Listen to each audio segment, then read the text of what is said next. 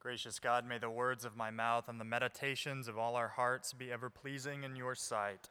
You are our strength and our Redeemer. Amen. Please be seated. If any man or woman would come after me, let them deny themselves and take up their cross and follow me. This is one of those hard sayings of Jesus, and one that, if we're honest, would almost like to do without. If you're like me, you prefer the Jesus who says things like, "Come to me, all ye who are weary laden, and I will give you rest." Or the Jesus who says, "I will be with you always." But this one, take up your cross, lose your life, deny yourself. Do I have to? I think my initial hesitation with this saying comes from my own experience with a very cross-heavy church growing up. Not the Episcopal Church. Many of you may come from this kind of tradition, and I still know a lot of Christians who live like this. Self-denial, guilt, hardship. These are all prized and in some ways sought after. Christians are to be hard on themselves, and you internalize this message and you are made to think that you are never good enough. But doesn't Jesus want us to love all people, which includes ourselves? If that's the case, why do we carry a cross? Why all this self-denial? To find ourselves asking these questions is to find ourselves right in the middle of Peter and Jesus' conversation. So Peter, in the passage right before this one, has just declared that Jesus is the Christ. In some ways, that was his big theology exam, and he passes it with flying colors. And Jesus tells him, "On this rock, I'll build my church." But then Jesus picks up with this morning's words and begins talking about suffering and death and persecution. You've got to just imagine Peter doing what any of us would do. Whoa, Jesus. You are in your prime. This kingdom of God thing is really starting to look up.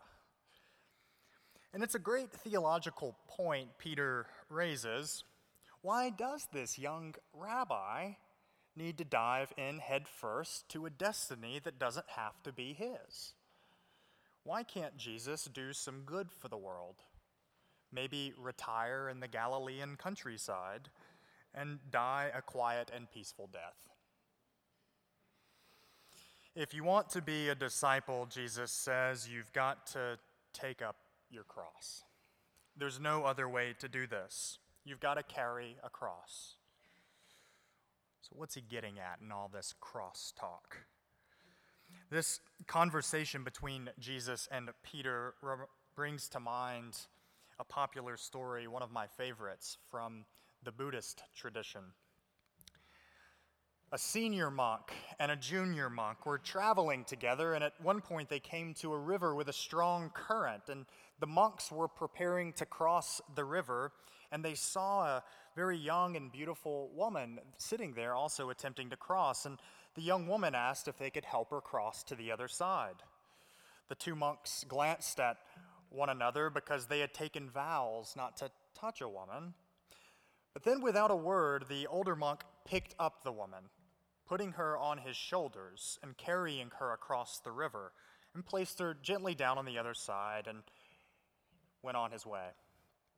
The younger monk couldn't believe what had just happened. So after rejoining his companion, he was speechless, and an hour or so passed between them. 2 more hours passed until finally the younger monk couldn't contain himself any longer, and he blurted out, "As monks, we aren't permitted a woman. How could you then carry that woman on your shoulders?" The older monk looked at him and replied, "Brother, I set her down on the other side of the river. Why are you still carrying her?" Why are you still carrying her? That's the question. It's always the question. You weren't made to carry that fear, that resentment, that shame. What am I carrying? Peter may ask. What do you think Peter is carrying?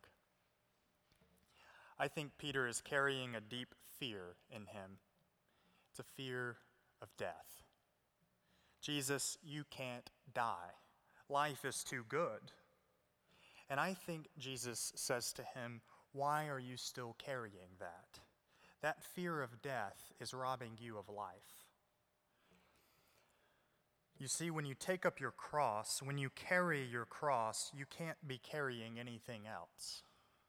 And the strange thing is that when you carry your cross, that strange sign of God's love, you won't need to carry anything else. But this is hard, though. We live in a world that asks us to carry so much.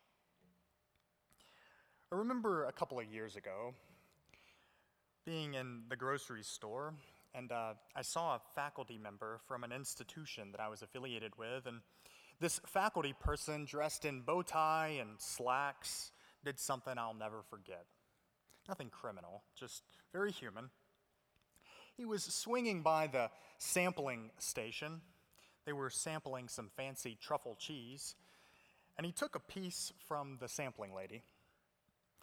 The sampling lady turned away for a moment, and he grabbed like 7 pieces of cheese, snatched them right off her tray, and shamelessly stuffed them in his pocket. I couldn't believe my eyes. I think I blinked 17 times. But here it was, in plain sight. A picture of how we human beings grab and clutch and cling, especially when the cheese lady isn't looking. And it's also a perfect picture of what humans do when they fear that death is the enemy. Time is ticking. No one's looking. Grab it while you can. It's tempting for any of us to see life this way. Some have called it living in an economy of scarcity. It says that there is never enough. People who live in an economy of scarcity feel like they are never enough, never rich enough, never skinny enough, never happy enough or smart enough. They're always trying to measure up. This is an economy carrying around a fear of death, an economy of scarcity.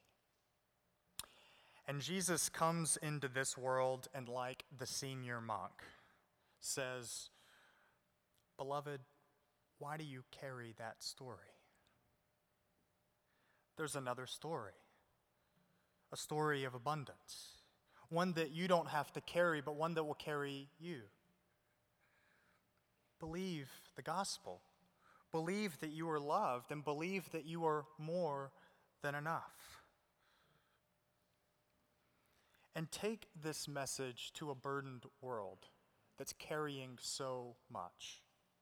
Invite them to be carried by the story of abundance, where there is more than enough love, more than enough joy, where everyone is more than enough, where love is stronger than fear. And tell them the good news that there is more truffle cheese than you can ever stuff in your pocket." Amen.